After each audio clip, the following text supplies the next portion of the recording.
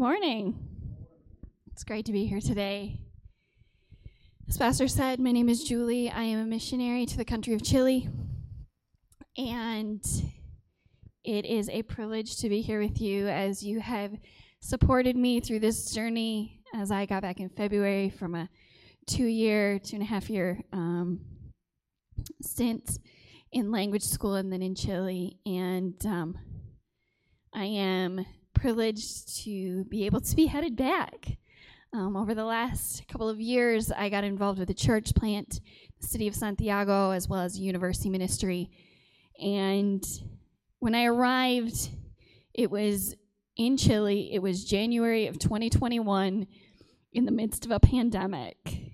And that made ministry interesting, right? It made us get creative, as it did a lot of people all around the world, and it made us kind of figure things out online, right? I was in my apartment. There were times for about 2 or 3 months where I could leave my apartment twice a week for up to 2 hours. And that gets a little interesting. But the really cool part was I was doing ministry online 5 or 6 nights a week. 5 or 6 times a week, I should say. 4 or 5 nights a week through that. Monday nights, I would hop online to an English outreach group that was run through our church, a small group that was evangelistic in nature, to professionals in the area. In Chile, a lot of people who work in the international companies need to speak English in order to get promoted. And so they look for groups kind of like that where they can improve their English skills so they can do better in their jobs. And so we took advantage of that. And I jumped in with one of the guys from church who asked me to be a part of this. He said, "You speak English natively, will you help?" And I said, "Absolutely." And got to know some of his coworkers and some of the professionals in the area. And really be able to just sit down, talk about life, speak in English, which was really nice sometimes, and converse. And in that conversation, God comes around because, why are you an American here in Chile during the pandemic? I go, because I'm a missionary. And let me tell you what that means. Or let me tell you about some of the cultural things that we do. And this is what Christmas and Easter means to me at home. And just different ways that God allowed us to bring him into the conversations. It was really cool.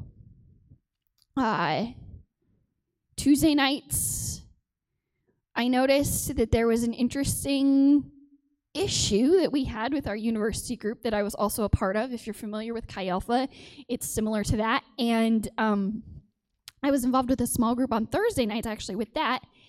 And they'd been meeting in online classes for almost 2 years at this point. And if you understand university ministry, a lot of it is person to person. It is talking to the people that you're around and inviting them to your group. But when you're in an online class, you can't do that.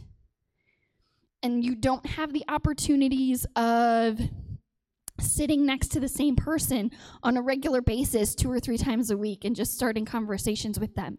You don't see people in the hallways outside of the classrooms.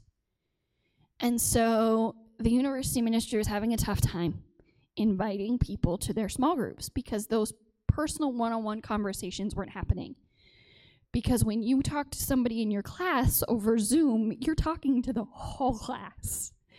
And so after talking with some of the people in the leadership team of my small group and the missionaries that I was working with, I started on Tuesday nights an English group for the university ministry. And I said, invite your friends to English group, and that will create a bridge to invite them to your small groups. And I opened this up to all of the small groups, not just mine. And I said, use it to invite your friends, because it's a whole lot easier in the middle of a class to invite somebody to an English group than it is to a Bible study. And we'll use it, and we'll piggyback off that. We'll use it as a bridge. And it was really fun because we saw not only that happen, but as I was talking to Myra, one of the missionaries that I worked with, who was very involved in the university ministry in Santiago, she started asking me, she goes, so who was there last night? And I was answering some questions, and I said, this person, this person, this person. And as I was listening to them, she said, wait, how often has that person come? And I was like, oh, he's been there pretty regularly. And she goes, last year he was part of the Católica group, which is a specific small group that the university ministry has on the Catholic University campus in Santiago. And she said he would come sometimes last year, in the beginning of the year, this year too. He'd show up maybe once, twice a month if we were lucky. But he's been coming regularly, and it sounds like it's been since he's been coming regularly to your small group, to your English group, that getting involved with that brought him back in, and we're actually looking at him as leadership for next year. And so it was really fun to see some of that kind of thing happen where that we weren't expecting, to pull kind of some of the fringe people in our small groups back in to get them involved more. And so that was one of my outreaches, or one of the ministries that I got involved in. And then at church, we noticed that some of the single ladies were kind of falling through the cracks during the pandemic. And we had ministries to a lot of other groups, but that was one specific group that was kind of getting missed, because in Chile, they don't have single ministry groups. It's just not a thing that's done. And I went, no, that's a little strange, but okay. And so upon talking to Josh and Myra, my mentor missionaries, the missionaries that pastored the church that I was a part of, we decided to start a single ministries group to girls, because we only had a couple of guys and they were both involved in other ministries, very heavily involved in some of their cases. And so I met with them once a month on Friday nights to create a community where they didn't get dropped through the cracks, where we met together, we talked about God, we talked about how to hear his voice and the ways he speaks, and creating space for him in our lives through the weird busyness of COVID, working at home, and many of them living alone, and just creating a place for them to go and a community for them to belong. And that was a great, great thing that we saw happen.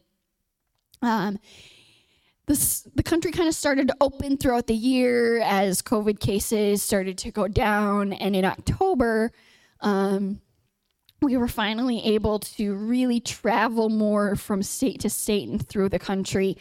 And Josh and Myra looked at me and they said, would you like to go with us to the city of Coquimbo to visit some friends of ours? Our friend is a pastor up there. His name is Marcelo. And we'd like you to see the church and the Bible school up there that he runs. Just get you out of the city. And I said, absolutely. And so for a long weekend, I hopped in the car with them and we drove up the 5 hours north. And I spent the weekend with Pastor Marcelo and his family. And one day, Josh looked at me and he said, hey, Pastor Marcelo and I are going to go check out this church plant about an hour away. Would you like to go with us? And I said, sure, love to. So I hopped in the car with them, and we went and we saw the property of a church plant that was happening to be the seed of a church plant for the entire area that it was in, starting in rural Chile, outside of the bigger cities. And on the way back, Pastor Marcelo looked at me through the rearview mirror of his truck, and he said, you went to an Assemblies of God University in the United States, right? And I went, yes. And he went, what did you study? And I went, missions. And he said, would you be willing to think about coming and teaching that in the Bible school in Coquimbo? And I went, sure, I'll think about it. I mean, how do you tell him no, right? And over the next couple of weeks, in my prayer time, God went, you'll more than think about it, you'll do it. And I went, oh, okay. Because I know my Spanish is not where it needs to be to teach a class. It is conversational, but it needs some work in order to teach. And I'd graduated quite a few years ago in this, and I was like, all right, I'm going to have to brush up on this a little bit and figure some things out, because on paper, I've only been on the mission field for a little over a year. What right does that give me to speak into the lives of these students as they're getting ready to go overseas as a missionary? But God went, I called you. That's what gives you the right. And I went, okay. Because he doesn't call us to do the things we're comfortable doing, or we wouldn't need him. He calls us and he stretches us and he says, I need you to rely on me and watch what I can do. And it's exciting because I am headed back to the city of Coquimbo to start the missions training program in Chile. They want to send 50 missionaries out in the next 5 years. They've got missionaries coming through the ranks as teenagers that are wanting to go out. They've got a group of 52 teenagers, ages 13 to 20, who are called to the mission field. They've got couples all throughout the country, some of whom I've met, who are called, who haven't chased that calling yet. Friends of mine from the church in Santiago called to Japan. One of the young men that I met in the ministry, in the university ministry, who was one of our leaders the last year I was there, as I was getting ready to come home in February, he was getting ready to go for a month-long trip in Turkey. He came back and is one of the first of those 50 missionaries being sent out, as he was approved this year to go back to Turkey as a missionary. This is a kid who was, while attending one of the toughest universities in the country, was part-time attending one of the Bible schools online as well, so that when he finished his degree at the university, he could go to the mission field because he had studied all of his Bible stuff that he needed to. He's driven. And he's called to Turkey. I met a gal when I was there in February who was attending the Bible school who's called to South Texas. And I kind of went, what better person to work with Spanish-speaking immigrants coming into the country than a Spanish-speaking immigrant that God has called, that's her job. To go in and minister and share the love of Christ with people who are unsure, who are hurting, who need hope. And so I'm headed back to Chile to work with the National Church and start the missions program. Because God has not only called people from the U.S. to go to the ends of the earth, but he is calling people from all over to all over.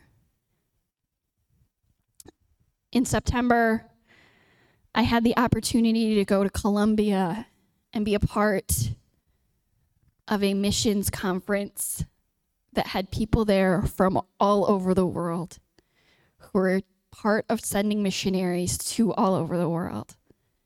There's over 100 countries that are sending countries right now. And they said, if you're going to be training, you get to come. And I said, okay. And I met some of the Chilean national leadership while I was there. And I had the opportunity to sit down with them at dinner one night with a guy from Paraguay who's a missionary to Sudan. He leads our Live Dead team there, planting churches among some of the hardest to reach people groups of the world. because people from other countries can get in where we cannot. And he looked at us at that table that night and he said, will you send us Chileans to work with us? This is what we need. And we said, we will definitely try. One night there was a pastor from Singapore who got up and he said, we've got a lot of Spanish-speaking people from Latin countries coming into Singapore as workers. But we don't speak Spanish. They don't speak Chinese or English, and we can't reach them. Latin America, will you send us missionaries to reach the Spanish-speaking people in our country? And from all over, they said yes. It was fun. We got to see people from Colombia, from Ecuador, from Venezuela, from Cuba. All sending countries. And we as a group from Chile said, we'd love to. We just got to get the program up and running. They don't always know the questions to ask when they're dealing with other cultures. This is something I've actually been trained to do. Ask the right questions. Figure out the parts of culture that you need to learn. I went to Romania with my parents when I was 16. First time out of the country. My mom asked the missionary kid who picked us up from the airport, what do we need to know? And she looked at us as she looked at me and she said, do not look guys in the eyes when you're walking down the street. Look at the ground, don't look up. And I went, oh, okay. You catch eye contact and you're flirting with them. And I went, oh, okay. As a freshman at North Central, I was surrounded in the city by Somalis. Told something similar. You don't look the guys in the face. Okay. All incoming freshman girls are told this. We don't want to start anything. We don't want to have issues.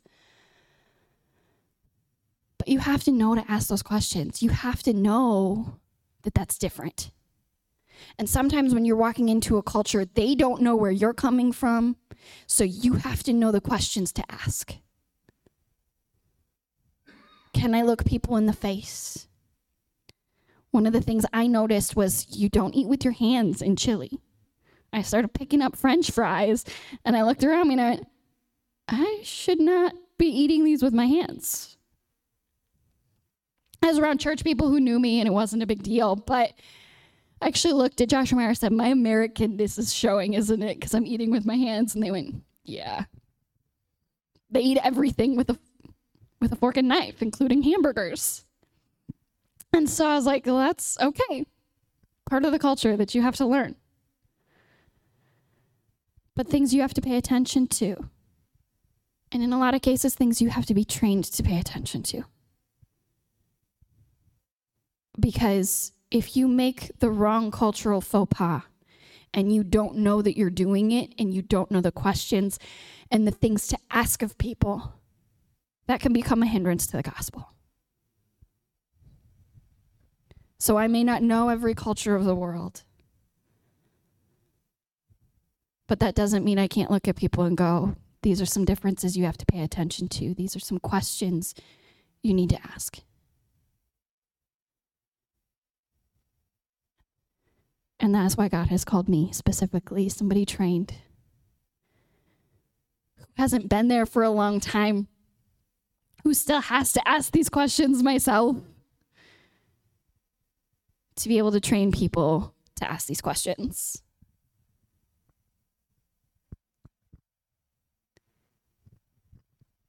Moving into the message this morning, we're going to be in Matthew 28. Verse that many of you probably know.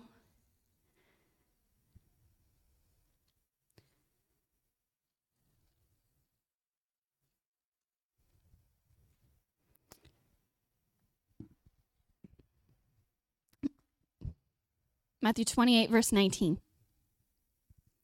Therefore go and make disciples of all nations, baptizing them in the name of the Father and of the Son and of the Holy Spirit. I touched on it a little bit. but we're called to make disciples. In the university ministry I was with, something we said was, we make disciples who make disciples who make disciples who make disciples. Because a university ministry does not survive if it does not duplicate itself every couple of years. If the leaders going out do not duplicate themselves, reach people, and create leaders to take their place as they leave. But we all should be living such a life that we make disciples. That's what God's called us to do. You turn to Acts 1. Another of Jesus' last commands before he was ascended into heaven. In verse 8. You will receive power when the Holy Spirit comes on you, and you will be my witnesses in Jerusalem and in all Judea and Samaria and to the ends of the earth. Jesus was in Jerusalem when he was talking to them. He looked at it, he said, reach the city where you're at. Then go to Judea, the surrounding area, your state. Go to Samaria, your neighbors you don't like. And go to the ends of the earth. And as we read through Acts, after that, we start to see this happen. They were reaching their city. On the day of Pentecost, Peter preached a sermon, and 3,000 people came to Christ, joined the church. And as the church grew, they started to see some issues happen, and then they appointed 7 people to help them deal with those issues, become deacons in the church, become leadership, and one of those 7's name was Stephen. And he preached so boldly in the city of Jerusalem that they brought him before the Jewish leaders, where he did it again. Full of the Holy Spirit, he was a bold preacher. So much so that it made the Jewish leaders mad, and they stoned him for it. And we watch as the church then scatters. Philip, another one of those 7, goes to Samaria, where we see his ministry. And then one day, God says, go to that road over there. And he's going, I'm paraphrasing this, but you can read it. And he does. And on that road, he meets an Ethiopian who is fairly high up in the government, who is traveling. And he is reading from the book of Isaiah in a chariot. In those days, with the way things were written, you read out loud. You did not read in your head. It didn't work. If you were reading vocally. And so Philip heard him reading, and he said, do you understand what you're reading? And he said, no. And so Philip got in the chariot with him and explained to this Ethiopian the passage from Isaiah that he was reading. And it was about the Messiah. And he said, this is who that's about. His name is Jesus. Let me tell you about him. And the Ethiopian became a believer in Jesus as the Christ and Messiah that day. And as he was being baptized, he came out of the water. God took Philip somewhere else. And the Ethiopian took the message of the gospel home with him. And we see as the gospel is being taken to Samaria, to Judea, and to the ends of the earth. If you read further, you can read about Paul as he takes it even further. Church history says that after the book of Acts ends, he went on a 4th missionary journey, possibly all the way to Spain, as they cannot explain the expansion of the gospel through Europe any other way.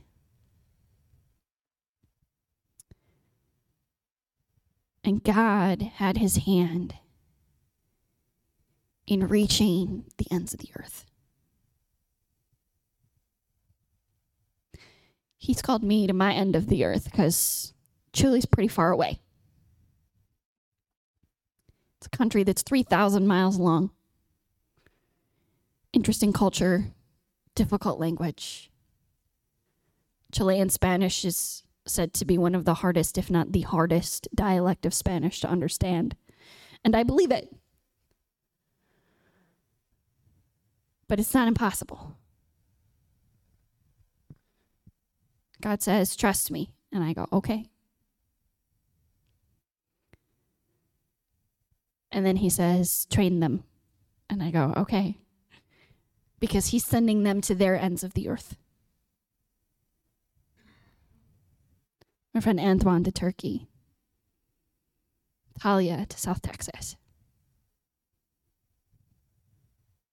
Jose and Belen, who have been called to Japan. And others who I haven't met yet. A group of 52 teenagers who he is asking to go around the world to different places that I am excited to meet.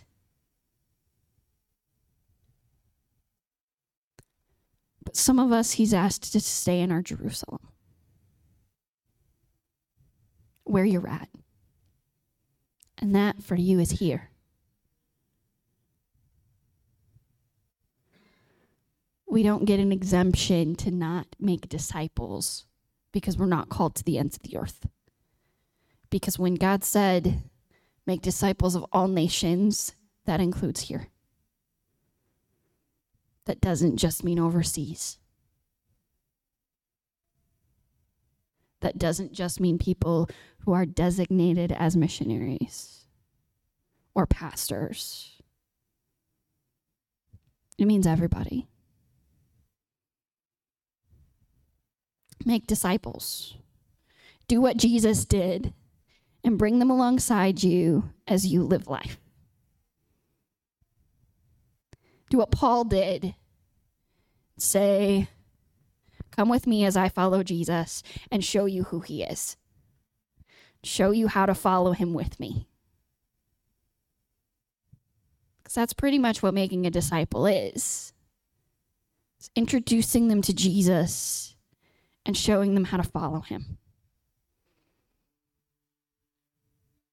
And if we're living our lives in a way as such to follow Jesus each and every day, we should be able to grab somebody and bring them along with us and show them how to follow him too.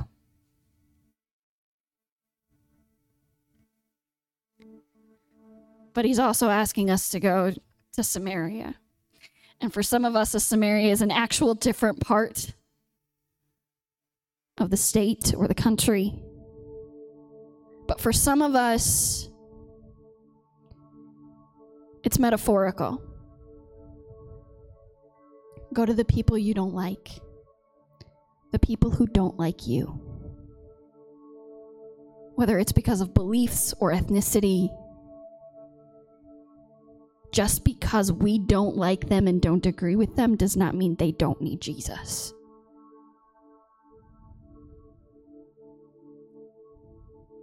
Go to the people who don't like you. Maybe it's that grouchy coworker, or maybe it's the neighbor that's always yelling at you or your kids. They still need to know the love of Jesus.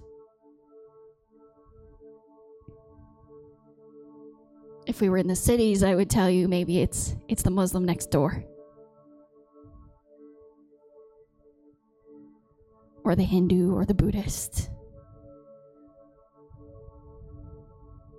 And maybe up here it is, but they're few and far between. But each and every person on this planet needs Jesus. God has called some of us, like myself, to go. But he's called many of us to stay. Reach your Jerusalem. Reach your Judea.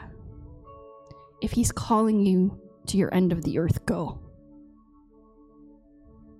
But if he's calling you to stay, then do what he's asked and make disciples where you are.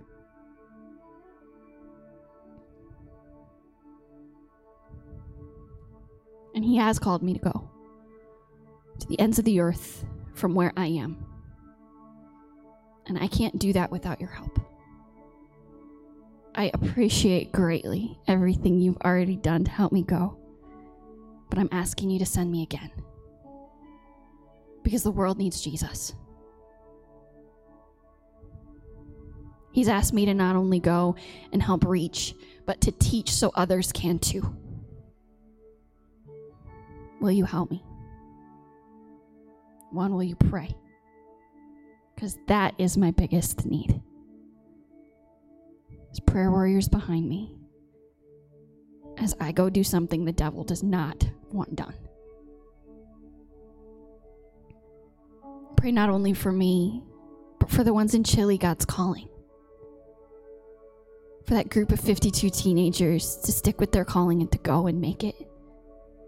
But for the others who have been called, who haven't done anything about it because there wasn't a way before. There is now.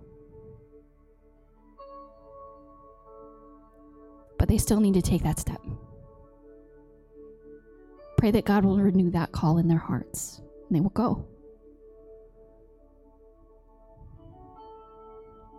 I also need your financial help. I can't do what I do without people like you backing me behind me. So this morning I'm standing before you and I'm going, I need your help. Not for me, but for the ministry that God has called me to do. Will you help send me so that we can send them?